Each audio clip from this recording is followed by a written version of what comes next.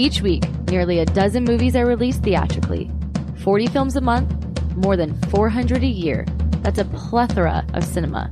Too much cinema. You'd have to be an addict to see all that, but don't fret. We've got you covered. This is Cinematics. Hey everyone, it's another week of Cinematics. This is episode number 201. We have, I think we have three interesting movies to actually cover this week on Cinematics. Two of them starring Kyle Gallner. There's a movie called What Comes Around, starring Gallner. There's another film called The Passenger, which Eric and Bruce were nice enough to actually start the show a little bit later and let me actually finish The Passenger. And finally, there is a film, a music biopic. Actually, it's more of a drama. We'll get to the reason why it's more of a drama, and Eric will talk about it. It's called Dreaming Wild. Actually, not Dreaming Wild, or it's Dreamin Wild. That's the story of Joe. Dreamin Wild. That is the story of Donnie and Joe Emerson. They are the brothers who actually released a really interesting album back in '79, only to wait for over 30 years of obscurity before it actually finally popped, thanks to Light in the Attic Records. Eric Holmes, you actually did interview the real life people, at least a couple of people, for Dreamin Wild. Can you tell our listeners what you did this week last week regarding Dreamin Wild? Yeah, it was so Dreamin Wild's with Casey Affleck plays Donnie Emerson. Walton Goggins plays his brother, and I got to Zooey Deschanel plays Nancy Emerson, and I got to interview Donnie and Nancy Emerson, the people of which the movie's based on. And it was really cool because normally you get to, you talk to the filmmakers or you talk to the actors and, how real was it? Oh yeah, we spent time with blah, blah, blah. But it was really cool to talk to the actual people and get their thoughts on what they thought of the movie. And it's a really interesting interview. I actually put the entire thing up on the Deepest Dream YouTube channel. And Eric actually got really personal with Nancy and Donnie Emerson. It was a really good interview. So check that out on our Deepest Dream YouTube channel. I also haven't put it up as of yet. I interviewed Amy Redford for one of the movies we're going to be reviewing this week called What Comes Around. So yeah, that's it.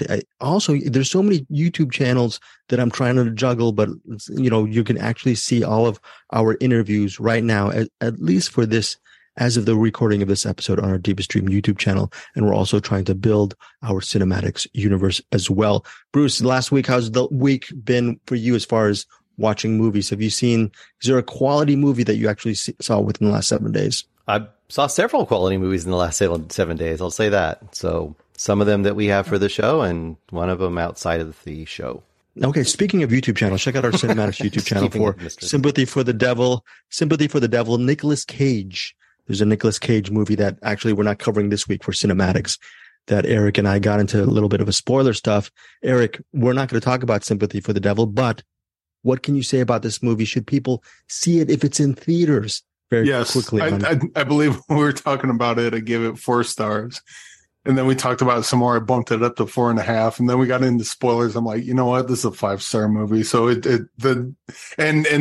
after we talked, the more I thought about it, like the more I love that movie. If you love Nicolas Cage, it's a great Nicolas Cage movie. You're forgetting Joel Kinnaman. What if you love Joel Kinnaman, Eric? I like Joel Kinnaman a lot. A lot of people don't. But if you don't like Joel Kinnaman, maybe this will turn you around. But Joel Kinnaman's a weird one. I think he's great, but I know a lot of people don't. But yeah, Joel Kinnaman's great in this as well. And for people, Eric, I'm sure there's going to be some people who do not watch our Sympathy for the Devil spoiler section on our Cinematics YouTube. What can you tell us about the RoboCop remake? Is it almost as good as the original? Hashtag hot take. No, and I think that's the why a lot of people don't like it, because RoboCop, the Paul Verhoeven one's such a classic and such a great movie that to remake it seems sacrilegious to a lot of people. But my personal opinion on the remake is it kind of does its own thing, and I like where it goes.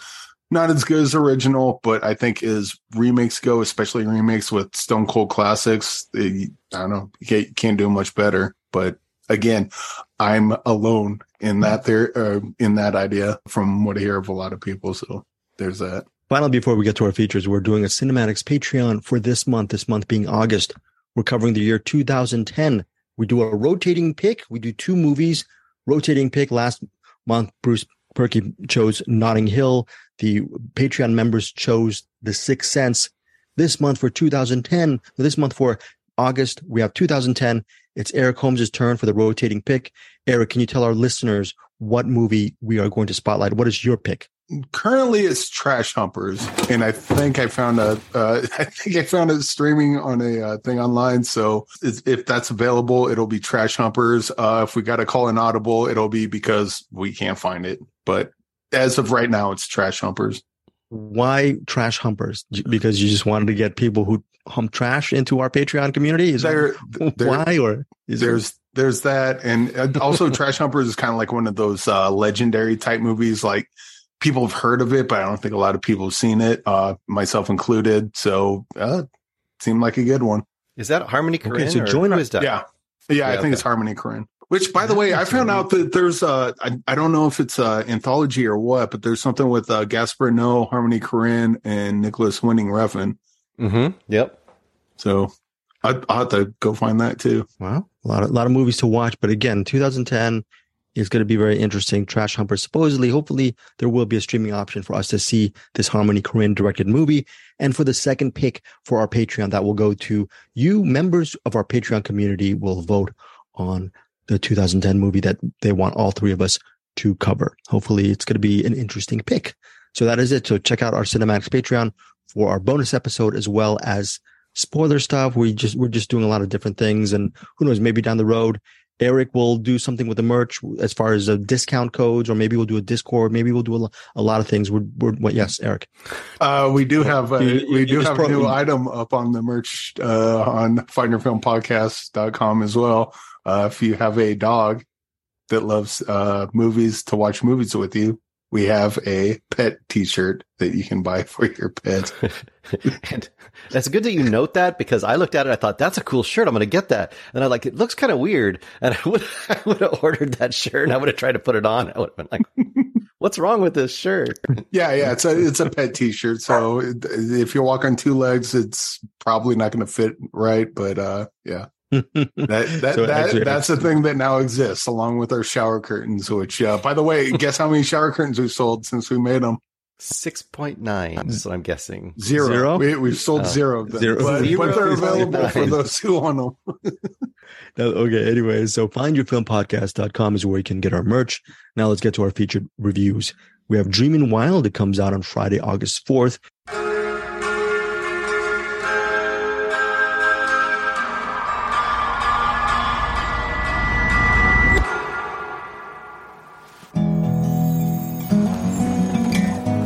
Hi, buddy. Love you, Dad. Hey, Nance, where's the band? They bailed. Sorry. Seriously? I'm trying to run a business here. Also, the bank called. Hey, brother. Joe? I got something to tell you. Dad had a call yesterday from a guy at a record company. He says he heard our record and, Our record? What do you mean? Dreamin' Wild. Great to meet you. Wanted to talk to you about this. There it is. It's Dreamin' Wild. That you guys? Yeah, that's us. This album is unbelievable. Truly. It really just blew my mind. How did you do it? Donnie made it all right here. Johnny, what you got going on over there? I'm just playing around. Donnie's a genius, truthfully. And then what happened? We're gonna need some more money to get these last few songs finished. My dad lost a lot. We find albums that never found an audience. We try to give them a second chance. And based on all the buzz the record has got, you've seen that, right? During its finest moments, to twist a Brian Wilson phrase, Dreamin' Wild is a godlike symphony to teenhood. Brian Wilson. Yeah. Well, heck, let's celebrate. You got a gift. You gotta use it. I believe in you boys. New York Times want to do a story on you guys. Are you kidding me? And now he wants it to be the kickoff for a tour. It's so weird to have this now. I'm not sure what to do with all of it. I have spent my whole life trying to make music. It's just fun for you. It's not just fun for me. Feels so good walking side by side. When we made that album, we were so happy. Just didn't know anything about the world. Things were a lot easier when I was a teenager. I'm just sorry, Dad, for putting you through all of it. You're my son. I would have gladly given up all the land just to hear you play. And again, it centers on the true story of Donnie and Joe Emerson. They're brothers. They're both really wonderful at music. Donnie is sort of if you could actually put the analogy to the Beach Boys, he's sort of the Brian Wilson of the two. So he's very passionate about music. And even at an early age, he's playing all these instruments. He's engineering, he's sound mixing, all in this really, in this cabin right near to this farmhouse, big farm land that they live on. They've been raised by their father. Their father's played by Beau Bridges. He plays Don Sr. So it centers a little bit on the past with them recording that first album, and you get to see some of their family life. But the heart of the movie centers on almost present day, around 2011, 2012, where Donnie Emerson, played by Casey Affleck, he actually discovers that, along with his family, that his album Dreamin' Wild, which was in obscurity when it was released back in 79, is now some 30 plus years later back in the mainstream. And thanks to Light in the Attic Records, a reissue, it's become very popular. And it's really helped by their lead song Baby, which is it's a earworm. I love it. I don't know, Bruce, do you like that song Baby? Have you listened? What do you think of that song Baby? Yeah, that stuff they have is, you could have been on the airwaves back in those days for sure. Yeah, Baby could have definitely been on that airwave. So anyways, Casey Affleck plays Donnie Emerson. Zoe Deschanel plays his wife. Nancy, the brother, like Eric said, is played by Walton Goggins. That is Dreamin' Wild. It's a little bit of a music biopic, but like Eric said in the interview, it's more of a drama because it really delves more into the intricacies of the family and the stuff that they've left behind some years ago, and some buried either resentment or just buried, not even resentment, just some buried stuff that needs to actually get hashed out within the confines of Dreamin' Wild. Very interesting movie. So Dreamin' Wild, let's start off with you, Bruce Perky. What are your thoughts on this film, written and directed by Bill Pollard, and he actually helmed in 2014 that Brian Wilson film, Love and Mercy, which I love. But what did you think, Bruce, of Dreamin' Wild? So I kind of came into this in a weird way. Like, I didn't know when I started watching it that I'd heard about the story, but very quickly I was like, wait, this sounds a lot like that story that I already heard about. So I had heard about this record being discovered and the whole kind of phenomenon of it. I don't know, I want to say 5 or 6 years ago. I'm not sure when the actual story was written, but 5 or 6 years ago, I kind of heard the general story of this, but I didn't really know a lot about like kind of the intricate dealings of the brothers and, kind of how things came to pass and how they are feeling now with their musical career / lack of career when they get rediscovered, I guess. So that was kind of interesting to me. And then the other thing was just having lived in the Northwest, hearing them say things like, oh, we're going to actually get to play the Showbox. Oh my God. And so having been to the Showbox many, many, many times, but also thinking like, in Eastern Washington, does anyone really know the Showbox? It's not that big of a venue. Anyway, weird little things like that whenever you watch something that's from your area. Like, well, probably all the time for you, Greg, because it's all California and LA. But you always kind of compare like your reality and stuff to it. But all that being said, I thought this was a pretty good movie. I think the characters are really good. I think the story is very interesting. The execution for me is a little too subdued almost for me. And part of that is Casey Affleck. I'm starting to get a little bit tired of sad sack Casey Affleck walking through every movie lately. Like, I mean, I've seen it. He was great in Ghost Story, where he had just had to sit behind a sheet, and he was really good in the really depressing one, Manchester by the Sea. Yeah, Manchester by the Sea. He was really good in that one, but same thing. It's just him kind of moping and wandering around various places, thinking about how his life isn't the way it should be, and he kind of does that again in this movie too. I really felt it sparked up when they got to the music and when you had the flashbacks and when they did the music again. And I kind of just wanted them to do a little more of that. I mean, it wasn't like I had a bad time watching it, but it was just so paced, so languorous. I don't know, I'm not using the right word, but I know it's supposed to be like sitting with these people and it's country living and kind of just with them as people, but there was definitely a lot of not happening between the stuff that was happening. And they really kind of also didn't get, and I know why, but they did give hardly any time to the wife character. As much as I don't like Zoe Deschanel, I'm one of the weird ones that doesn't. I don't like her at all. I would have still liked to have seen her character more in this movie, because I felt like that was kind of interesting and key, because the whole idea was she had kind of taken the Donnie role away, like, so there was built in like possible conflict there, or at least what were her feelings more and what was his feelings more. And I would have liked to explore that a little more.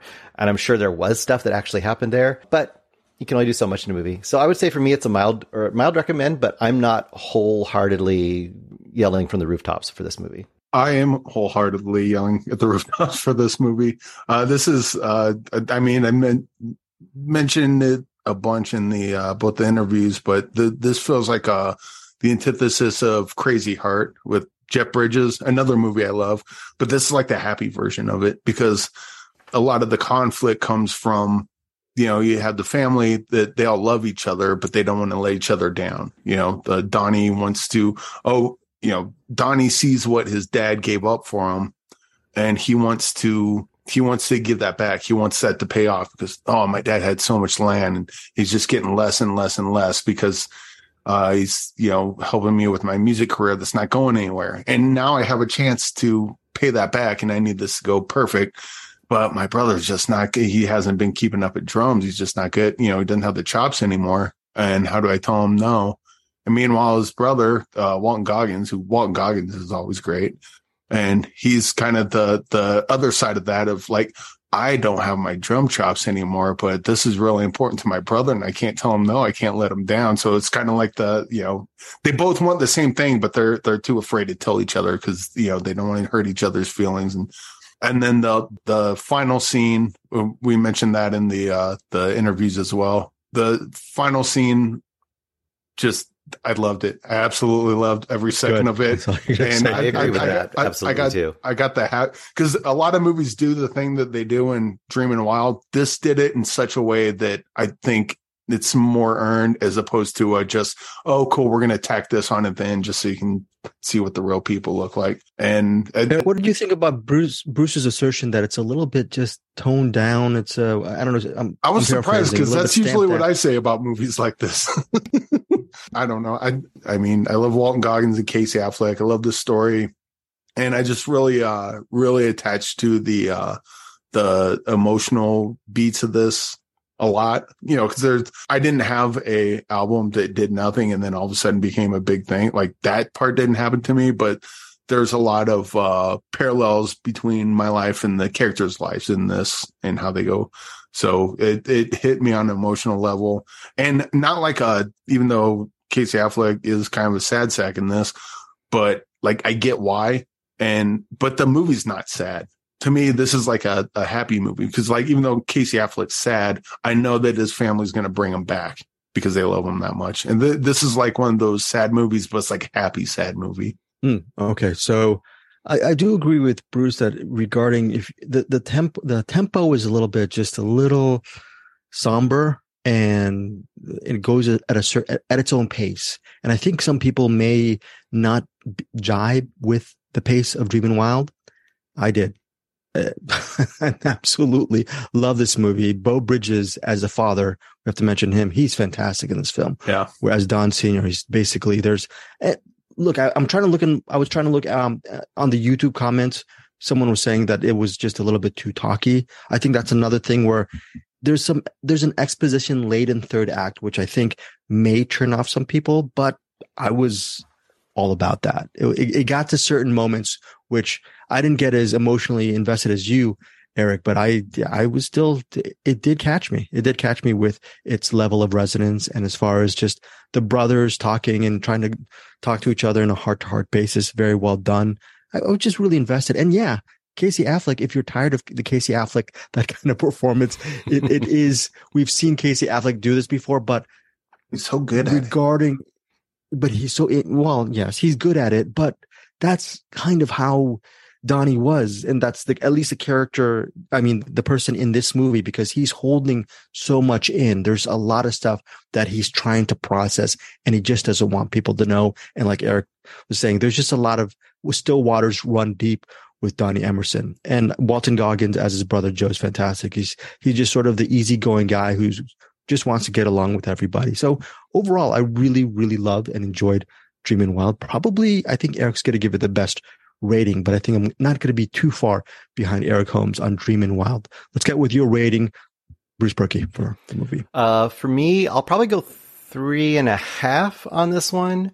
It could be a 4.5 or 5-star documentary, but as a dramatization, it's 3.5 for me.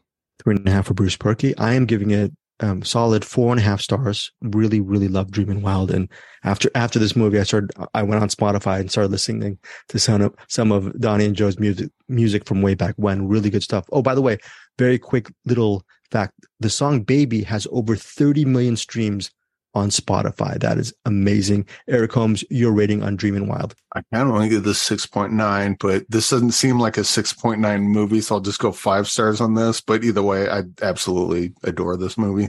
This movie's kind of like a breath of fresh air for me. Again, 3.5 stars. Bruce Perky, I give it 4.5. Eric gives it 5 stars. Most importantly, tell us what you think of Dreamin' Wild when it hits theaters. Only theaters, remember this, on August 4th. What Comes Around is another movie named What Comes Around. What Comes Around stars Kyle Gallner and Summer Phoenix. Bruce, you had a very interesting description of the movie. Can you just share to the listeners what you're calling What Comes Around? Like, it's 5 minutes into this movie, I wrote, "Is this Nepo Baby the movie?" Is what I wrote. Because why, Bruce? Well, there's an Affleck in this movie. There's a Phoenix in this movie. There's a Van Dien in this movie and a Redford in this movie. There's a lot of people. There's a lot. It's sort of a Nepo Baby film, and it stars, again, you mentioned Van Dien. It's directed by Amy Redford, obviously the daughter of Robert Redford. During my interview with Amy, I did not mention anything about her father, just out of respect. I did drop the line Sundance very quickly towards the end of the thing about indie cinema. So I think that's kind of like mentioning her dad. Anyways, Grace Van Dien, daughter of Casper Van Dien. How come you didn't ask Casper that question, Eric Holmes, when you interviewed him for The Flood? What's going on with you, sir? I didn't know about it till I saw this. Bruce, doesn't the best people like me do the research as journalists? Shouldn't Eric Holmes, shouldn't he be do research before he interviews people, huh? No. You're not wrong. No. Oh, also, Grace Van Dien. Oh, who's her grandfather? Or am I thinking of someone else? Robert Mitchum. There you go. Yeah. Robert, yeah, possibly, yeah. Nepo grand, I know grand Nepo baby. Exactly. So anyways, Grace Van Dien plays a teenager. She's a teen named Anna. Well, at the beginning of the movie, she's FaceTiming. There's just this generation. I was watching this TV series, Netflix series called Heartstopper, and half of the series is them just talking on Instagram via DM. It's just something I have to get used to. Something you have to get used to with What Comes Around is the first several minutes has her FaceTiming or messaging the guy she has a crush on. Unfortunately, the guy she has a crush on is not in his teens. He's actually in his late 20s, and he's a stranger. His name is he's played by Kyle Gallner from Dinner in America. Kyle Gallner plays a stranger that Anna befriends over FaceTime. They read poetry. It's a weird relationship because he's in his late 20s and they've never met. One day he decides to show up on her doorstep, and Anna is freaked out, understandably so.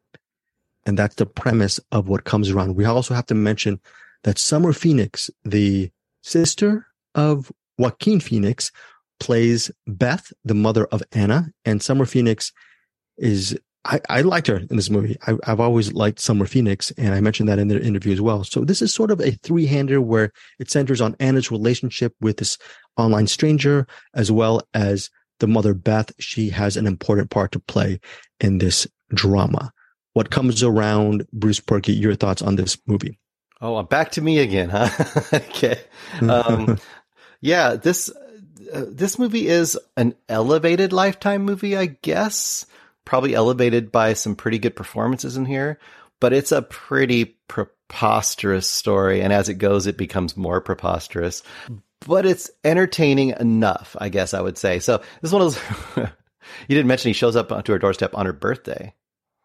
Just the day she became legal in that state. But yeah, it's just like, I mean, this movie starts out as the parents' worst nightmare. You know, older dude is talking to their young, innocent daughter on the line, and all of a sudden he shows up at their doorstep and she's like in love, and doesn't matter what they say, she's not giving up on him. And he has a really sketchy background. He's sleeping in his truck at the rest stop and calling her, not leaving town and all this kind of stuff.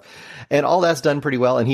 And first of all, Kyle Gallner is great in this, as we're not to be surprised, but he does a great job here of like kind of playing the real unassuming. He's like an unassuming older guy and very charming, but also just a tiny little bit of creepiness in there, just enough to make you kind of go like, what's up with this guy? What's going on here? And that's kind of the whole first act, right? I'm not going to say what the second act is, but the whole first act is basically, parents' nightmare, warnings. This is perfect Lifetime movie. Like I said, a little bit better as far as the acting, and it's done a little more seriously.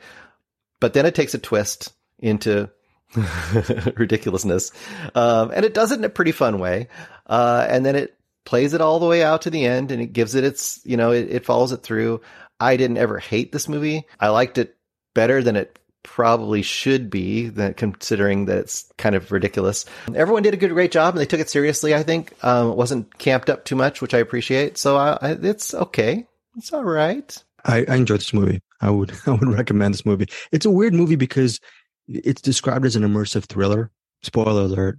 This is not an immersive thriller. This is actually something different.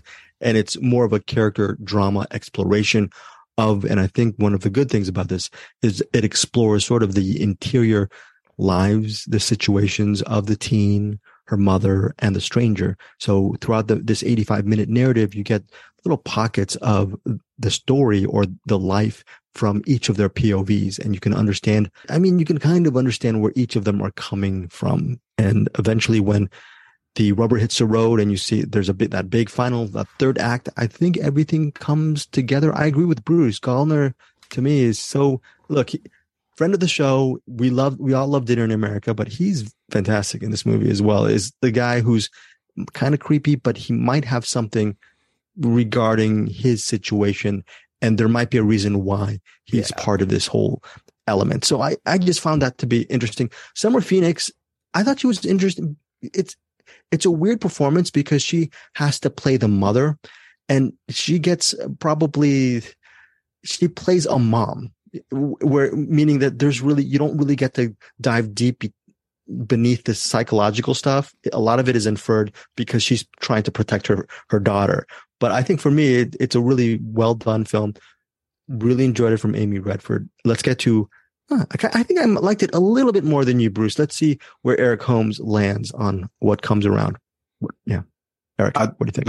I'm just baffled that I'm liking all these slow movies that normally I hate Bruce loves, but I really like this one a lot. I find it strange that you thought that the second act gets fun, but it definitely takes a turn, and it wasn't one that I quite saw coming. And it also makes all the family drama stuff very complicated. And not to get into spoilers for Sympathy for the Devil, but there's a lot of parallels between What Comes Around and Sympathy for the Devil as well, where the people you think are innocent might not be so innocent, the people you think are evil might not be so evil, that that kind of thing. And Kyle Gallner plays Eric, so I appreciated that right away.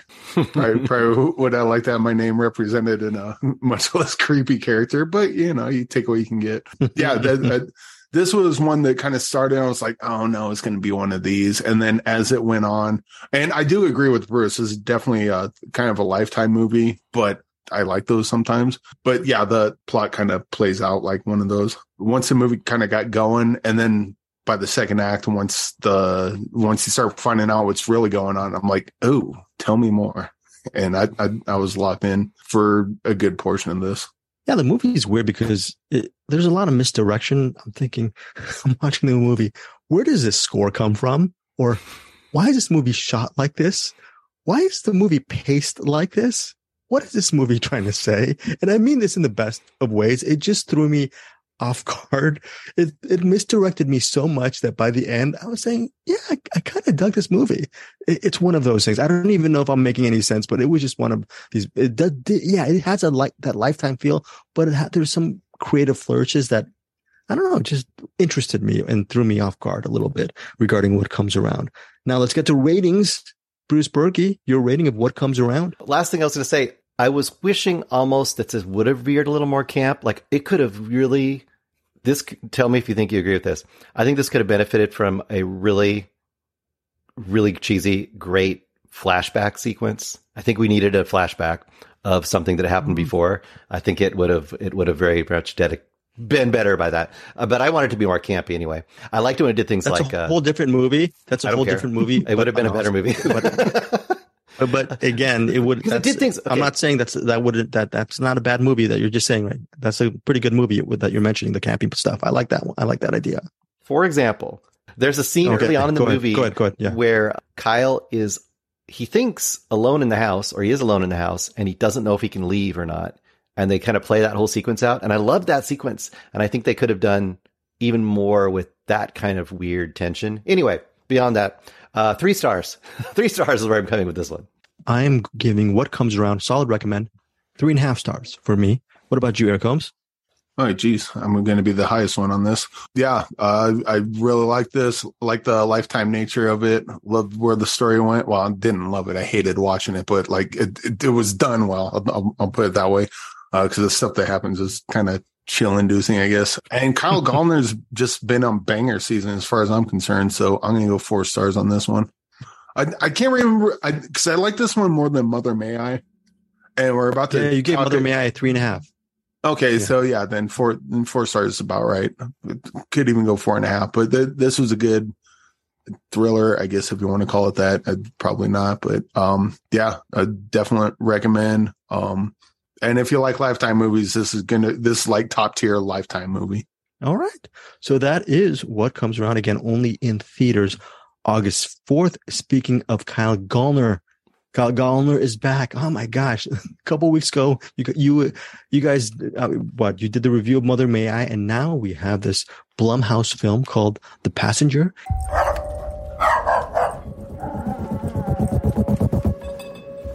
I don't normally get visits from former students. I needed to tell you how sorry I am for about what happened.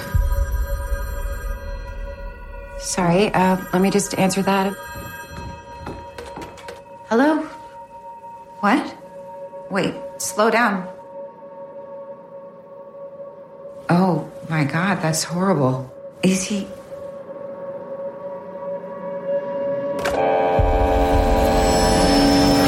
Everything okay?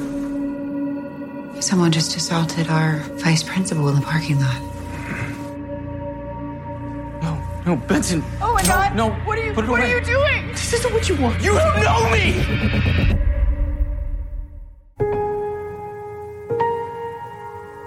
Why are you doing this? Because, Randy, I have been watching you. You are 20 years old, and you are already more pathetic than every person in this godforsaken town, and that bugs me. But there's something about you. There's something fixable. I mean, hell, when you were standing there, watching me, waiting for me to kill you.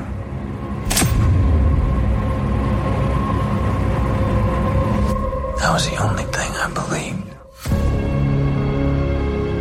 And if I'm going to help you, then I can't have you getting in my way. Because it forces me to hurt you. I need you to work with me, not against me. Don't do this. I'm doing this for your own good.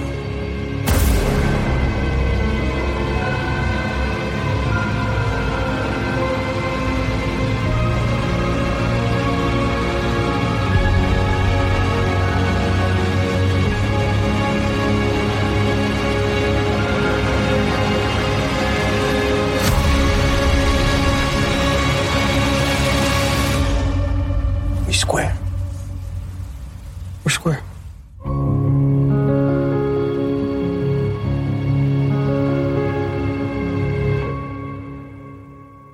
Here's the thing. It's not in theaters on August 4th. It's available on digital and on demand. So this is one of these things where you can rent or purchase The Passenger on Friday, August 4th. We'll see if Bruce and Eric really enjoy this film.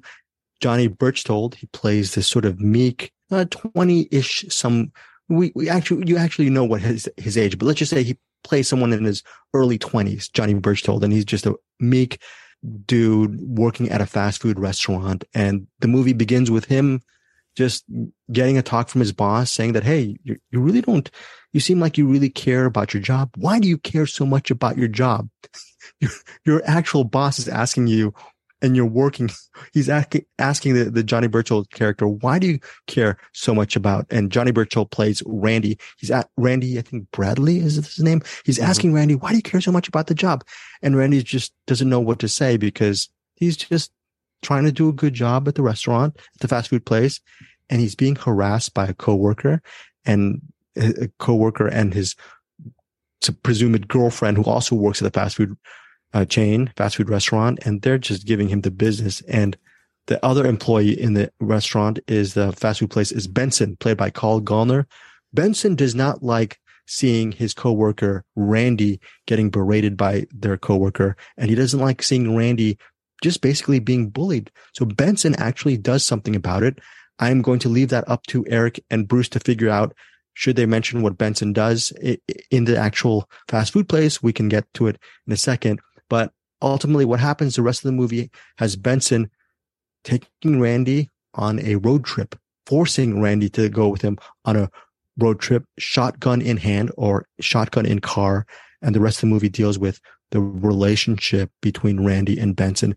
Benson, again, played by Carl Gallner, is trying to get Randy out of his shell and trying to tell Randy to take actual control of his life, not be bullied, not have people actually tell you what to do, but start being sort of a commander of your own ship. It's pretty funny that he's getting this kind of life advice from Benson because Benson does not seem like the most sane person in the world.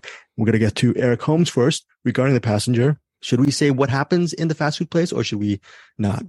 Yeah. So, Benson sees Randolph getting picked on, and he's like, I'm going to take you on a road trip. And it just becomes a nice buddy road trip comedy. It's something you can bring the whole family to.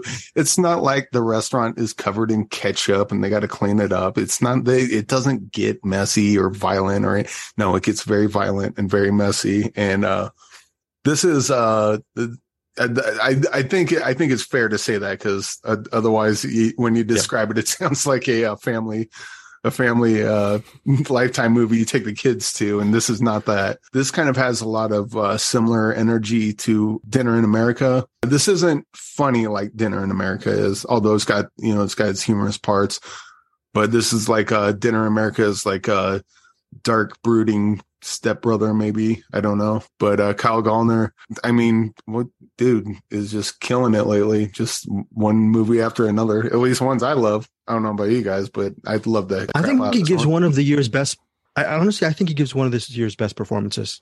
Yeah. Especially, and I think with Mother May I and What Comes Around, the thing is, I saw this movie before both of those.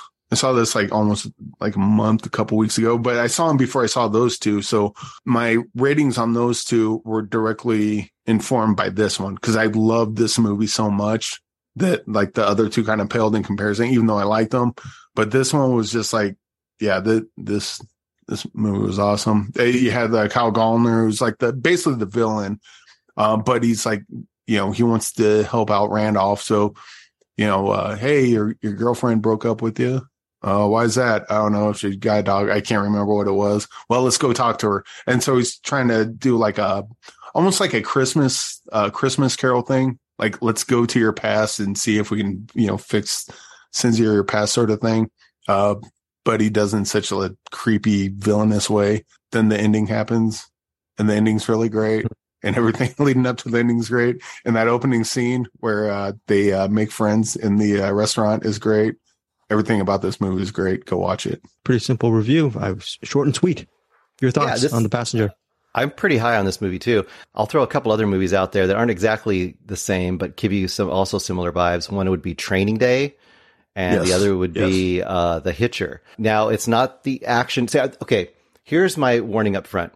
I think some people may see the poster and may even hear the setup, like the inciting incident of this movie, and think it's going to kind of be a cross-country fight against natural-born killers? The law, the natural-born killers, or Thelma and Louise, not really, but Thelma and Louise, something like that, right? Where this is kind of this road trip outrunning the law, and it is not that. It's not. And I think that what Eric kind of described is a much better way to look at it. I think the heart of this movie and what if you can get into the vibe of what this movie is and not what it isn't, which I have a hard time doing sometimes with movies. So I think the last one, I just did that. But if you get into what this movie is, I think you can really enjoy a lot of stuff here. And I would absolutely agree with Kyle Gallner's performance. It's really good here because he has to be menacing, but you also have to see just enough humanity with him that he's not just a monster, right? Like he's got his humanity side to him. There's something, the fact that he's there with, Bradley, right? With Bradley is something. You're wondering what's going on. And I think the heart of it is this, and the heart of this movie is, it's kind of like people get abused, really horribly abused at an early stage in their life. And you always talk about like that creates another monster, right? Or does it create, what kind of person does it create? And it's almost like you have the two sides of the coin, right? These two characters are the two types of people that get created by horrible abuse. And unfortunately, the one that's gone to just lashing out at the world kind of haphazardly is trying to teach the other one how to become more like him. And that's the really interesting thing about this movie. So it gives a really interesting character arc. Everything you called out was great. There's great stops along the way. So it keeps the pace of this movie going really well. You've got a trip to this place, then a trip to this place, and trip to this place. Like every 15 minutes or so, you have a trip to a new place. I do want to call out because all of the other things are great and the ending's great. And there's a visit to a toy store and a school. That's really great. There's a visit to Kyle Gallner's character's mom. Liza Wheel. Yeah. Miss Beard, but the actress's name is Liza Wheel. No.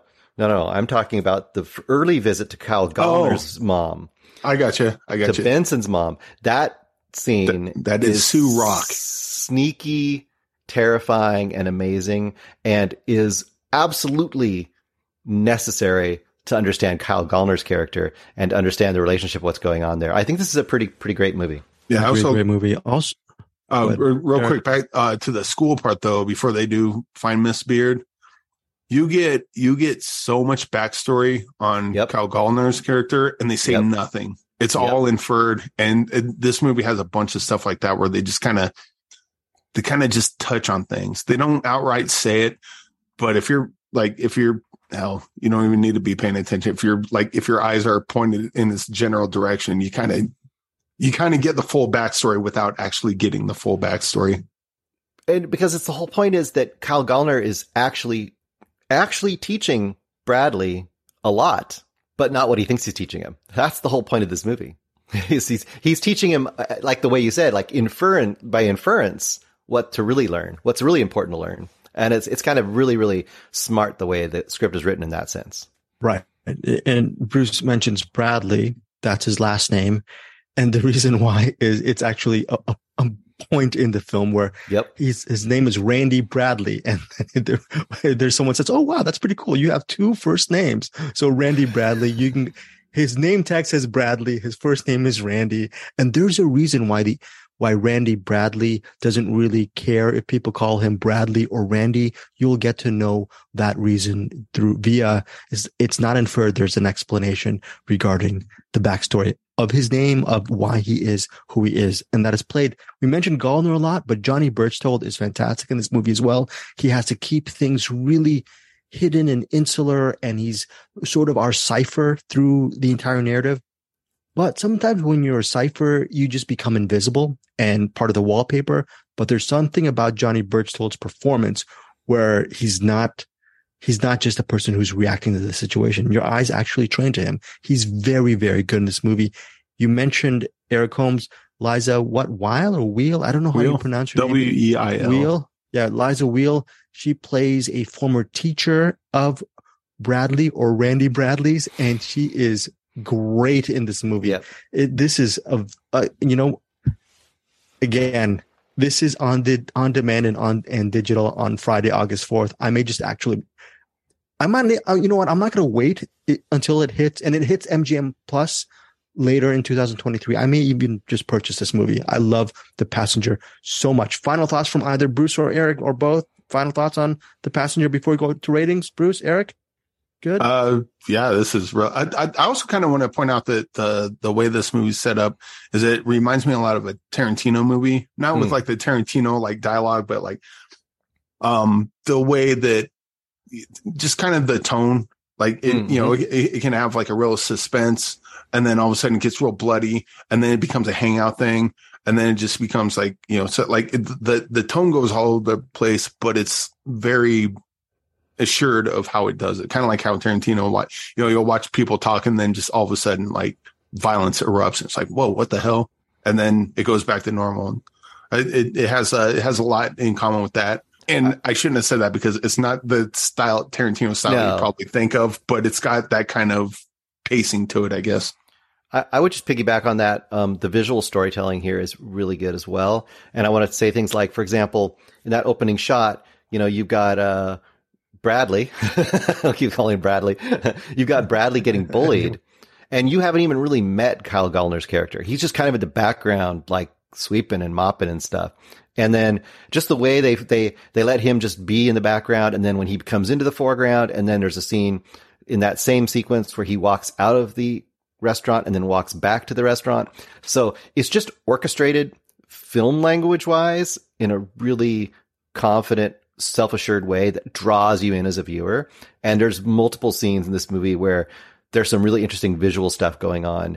Not flashy, not really calling attention to itself, and some, you know, like Tarantino would, you know, by putting a dotted box and things like that, you know. It's not doing that kind of stuff, but it's doing something visually more interesting and clever than just sitting and shooting a 2-shot, you know. It's good. Right. And look, Bruce, The Passenger could have been shot with coverage, 2-shot, static shots, and it still could have worked. Oh, yeah. But the fact that they, like you said, they added that extra layer of visual storytelling, it just bumps this up to, when I say B movies, I expect sort of a little bit of a handicap in the visual storytelling. Maybe they didn't have enough time, or they just want to get coverage on that day and we're really focused on the story and the low stakes or whatever. The indie, this is one of the movies where you can actually put on again and watch just for the visuals, just to see how the compositions work, how one scene leads to another, the editing. It's just a beautifully done film. And actually, Eric, I haven't listened to it yet, but you interviewed Carter Smith eons ago. I need to put that up on the YouTube channel. Do you remember your interview with Carter? Was it good? Yeah, it wasn't very long, but it was, we got he used to be a fashion photographer. So that probably, and we started talking about Kyle Gallner's, his character's, his green fuzzy thing that he wears. Yeah. It's like his Nirvana sweater, but kind of. Yeah. Oh, that's exactly what he said. Oh, I called that. I could see that. And just the best ironic use of a Motorhead shirt too, I guess, this movie too. So yeah. So like a lot of his instincts come from his photography background, and which explains a lot of kind of what me and Bruce were talking about as far as like the setups and the actions and stuff. Totally makes sense because you know, you get pictures worth of, you know, you get to speak a lot with the language of film. You get one picture to speak the language of photography, you know, to tell the story. So yeah, that probably explains why this is so damn good. For The Passenger, all three of us give it 5 stars. And yeah, I'm kidding. 5 stars for me. 5 stars for Greg Srzewowski. I'm saying my name in the third person. Bruce Berkey, you're next. You know, I was at 4 stars, but the more I've been thinking about it and talking about it, I think I'm 5 stars too. I don't have anything bad to say about this movie, and only good. So let's just call it 5 stars. Yeah. And Eric Holmes, unfortunately, only gave it 2 stars. I don't know why. I know. What the heck? Oh, what the hell was that? Eric Holmes. 6.9. This is 6.9 star banger. 6.0. But 5-star banger for the newspapers. We're never going to be in a newspaper. but yeah, triple 5 star. I love this movie. Dreamin' Wild, what comes around, little less good, but I mean, guys, I've said before, we're in banger season. My gosh, this is Eric Holmes Positivity Week. We love it. These are all 3 features: Dreamin' Wild, The Passenger, and What Comes Around. Again, What Comes Around is in theaters on August 4th. At least Bruce gave it 3 stars, and I gave it 3.5, and Eric gave it 4. What's interesting is when I talked to Amy Redford, and she was saying that these type of indie films that come out in theaters, hopefully they get supported. They find an audience, because the more people see independent cinema in theaters, the better chance that these things will survive. At least come out, because Bruce, you remember in the 90s, these type of movies would be all over the place in the movie theaters. We'd give it maybe a week or two but now the commerce is so different that we're just expecting as cinephiles, even if we appreciated those type of movies in cinema, we're just saying, oh, we're just going to wait till on digital or on demand. It's a weird way to distribute your content now. It's just, I feel bad for people that they don't get a great selection. That's all I'm saying. Yeah. Well, and or just gets lost in the mix, right? Like they have a great selection, but it's too much of a selection. So they don't find it, which is why you listen to our podcast and listen to our ratings. And look, our favorite movie this week is The Passenger. It should have been in theaters. When we used to grow up, this would have been, oh my gosh, this would be our counter programming for the weekend to watch. Mm-hmm. Anyways, but look, I'm not complaining too much because it's going to be on digital, on demand. I'm going to put up a link where you can actually purchase it via our Cinematics Amazon link and give us some money now. But most importantly, tell us what you think of The Passenger. Again, 5 stars, or actually in Eric Holmes' cases, 6.9 stars all around. All right, now let's get to our recommendations. Let's go to Eric. You have Alien Planet. What do you want to say about that? So I got to interview the writer, director, and one of the actors. He played Eric Prochnow. He played the big monster.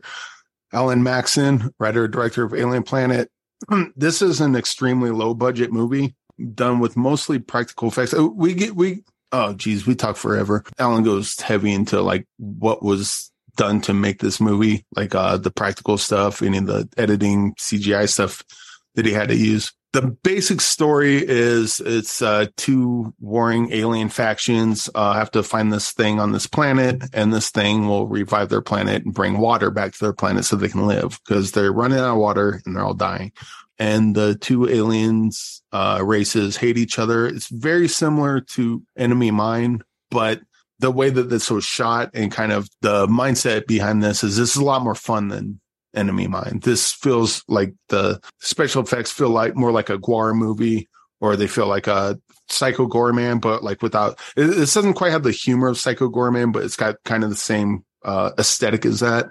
And it's just it's just really fun, really cool, super low. I think it costs like 70,000 to put it together, and it's just a fun indie movie.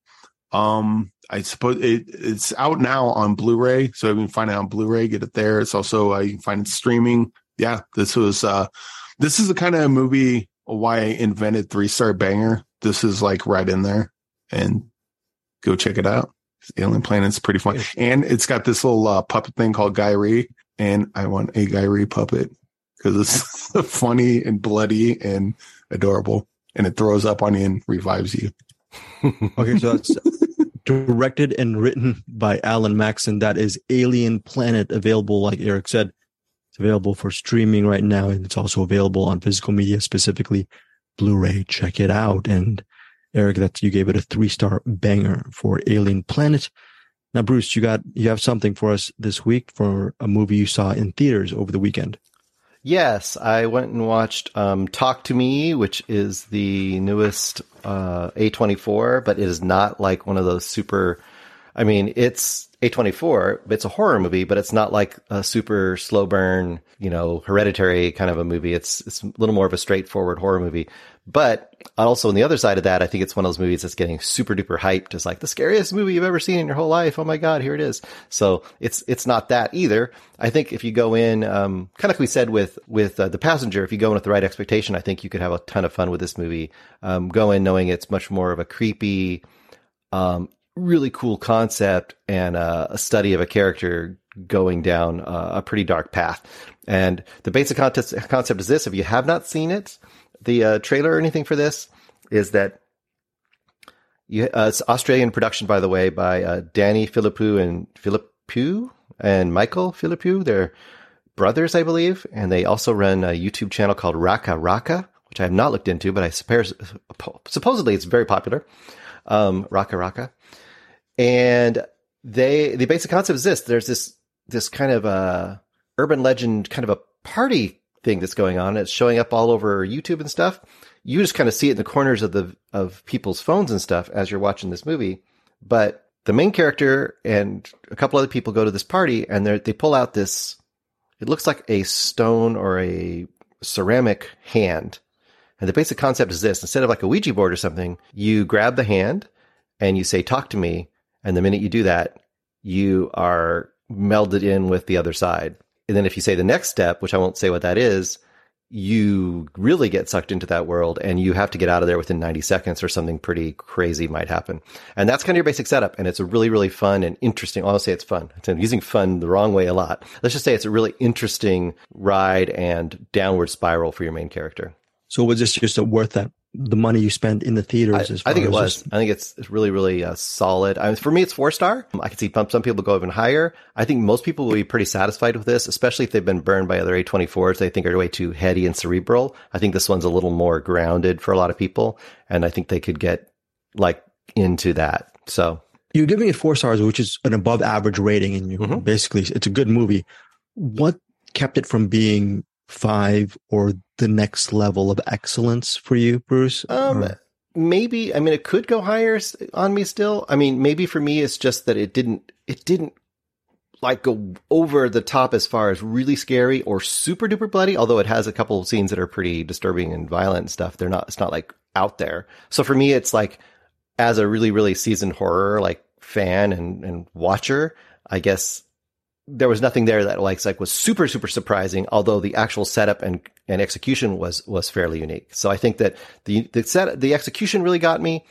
The story itself was a little bit been there slightly. So that's what brings it down from like a 5 to me to a 4. Possibly, like you said, the people who could give it the 5 are the ones who are probably, it might feel very new to them. So who knows? Well, it'll be interesting. Yeah. I definitely want to check out Talk to Me. Yeah, it'll be very interesting. Thank you for that. Also, before we get to your final recommendation, Eric Holmes, streaming on Peacock is a movie that I believe our brothers in arms, brethren Anderson Cowan loved. It's called Feels Good Man. And the IMDb plotline is, quote, artist Matt Fury, creator of the comic character Pepe the Frog, begins an uphill battle to take back his iconic cartoon image from those who used it for their own purposes. Again, streaming right now on Peacock. Bruce Perky, you're the one who saw it. It's directed by Arthur Jones. Is it worth a stream? Absolutely. This is really, really good, especially if you like documentaries. This is all about documentaries that give you things you just don't know anything about. Maybe you know a ton about Pepe the Frog. I just know it as that weird meme for 4chan weirdos, and I don't even know exactly what it meant, but I saw it. You know, that one of those kind of things. It's both a great documentary kind of showing how this artist who just made it as this dopey stoner comic that had absolutely nice, good intentions, nothing evil, finds his creation literally turned into a symbol for hate speech, and just kind of that path that it goes down for him. And then the other side of it is it just works as a great documentary on the insanity that we found ourselves falling into over the last, I don't know how many years, but at least the last 6 or 7 years, with this crazy uprising of this kind of troll element becoming the norm, becoming the mainstream. And it just delves into both those things in a really interesting and vibrant way. And I think this is exactly what documentaries should be, something that's just fascinating all the way around. It sounds very immersive. What is your rating on it? I went 4.5 on this one. 4.5. Nice. Yep. Very good and fine. It's okay. So again, that is Feels Good Man. That's again a recommendation from Anderson. Bruce picked up on that, and definitely listen to Anderson and Bald Brian over at the Film Vault. But Feels Good Man, I definitely want to check this one out as well. Eric Holmes, you tried to sneak in a movie while we're actually recording the effing podcast. What is Till Death Do Us Part? I don't have it in my emails. Did you watch it? So it's just basically a bride, runaway bride situation. She goes, something goes wrong. She doesn't want to get married, and then she goes to this far off like a cabin. And then the best man, Cam Gigandet, shows up with 7 grooms. Gigande. His name is Cam Gigande. That's how you put it. Cam Gigande. Right. Yeah. All right. So Cam Gigande, the best man, shows up at the place where the bride is with 7 groomsmen, and they got to go bring her back. and she is not having it. And they're going to try to kill her, and she's going to try to kill them, or she's going to be successful in killing them. And it's just, this is just a complete B movie, but it's a pretty fun B movie. And the fact that this is playing in theaters, probably a good spot for this. I don't know that this quite reaches 3-star banger status, although maybe it does, probably 3.5 stars. But Jason Patric's in it. Jason Patric's awesome. And Cam Gigande is doing all the acting in this. He leaves no acting stone unturned in this. It's just completely over the top. Orlando Jones is in it.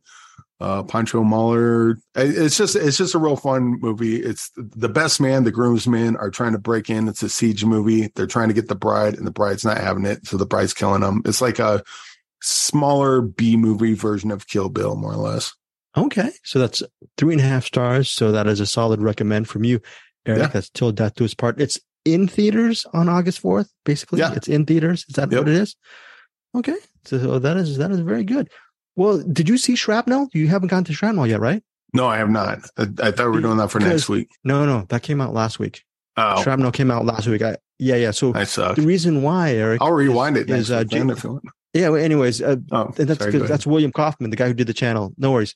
Yeah. I didn't have it on the Google Doc, but it's interesting because Jason Patric and Cam Gigande, they star in Shrapnel. They're the leads in Shrapnel. That's why I was Till Death Do Us. Yeah. Jason Patric. Yeah.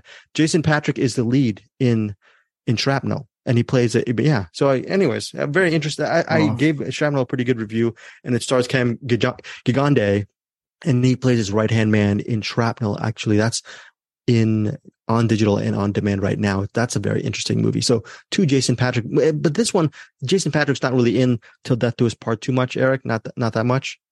He's in flashback portions, and then he shows up again at the very end because there's like this whole story that kind of, he just seems like a background character at first, and then as the story goes on, like the main meat of it is the groomsmen trying to get in to kill the bride, and the bride kicking their ass.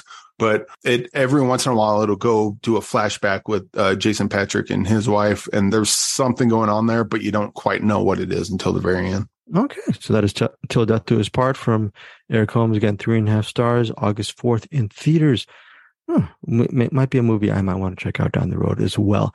So we're leaving right now because Bruce is he's somewhere in his house, but we're going to sign off. He's coming back right now. Bruce is actually going to, for next week, Bruce is going to do Thirst for his What's in the Box. Bruce, I was just going to mention that on What's in the Box, you were going to do Thirst, but we're kicking the can for Thirst, right? For next week? Yes, next week. I just didn't have a chance to get to it this week, so we'll do it next week. That just gives me a chance to hopefully see Thirst next week because I love that director.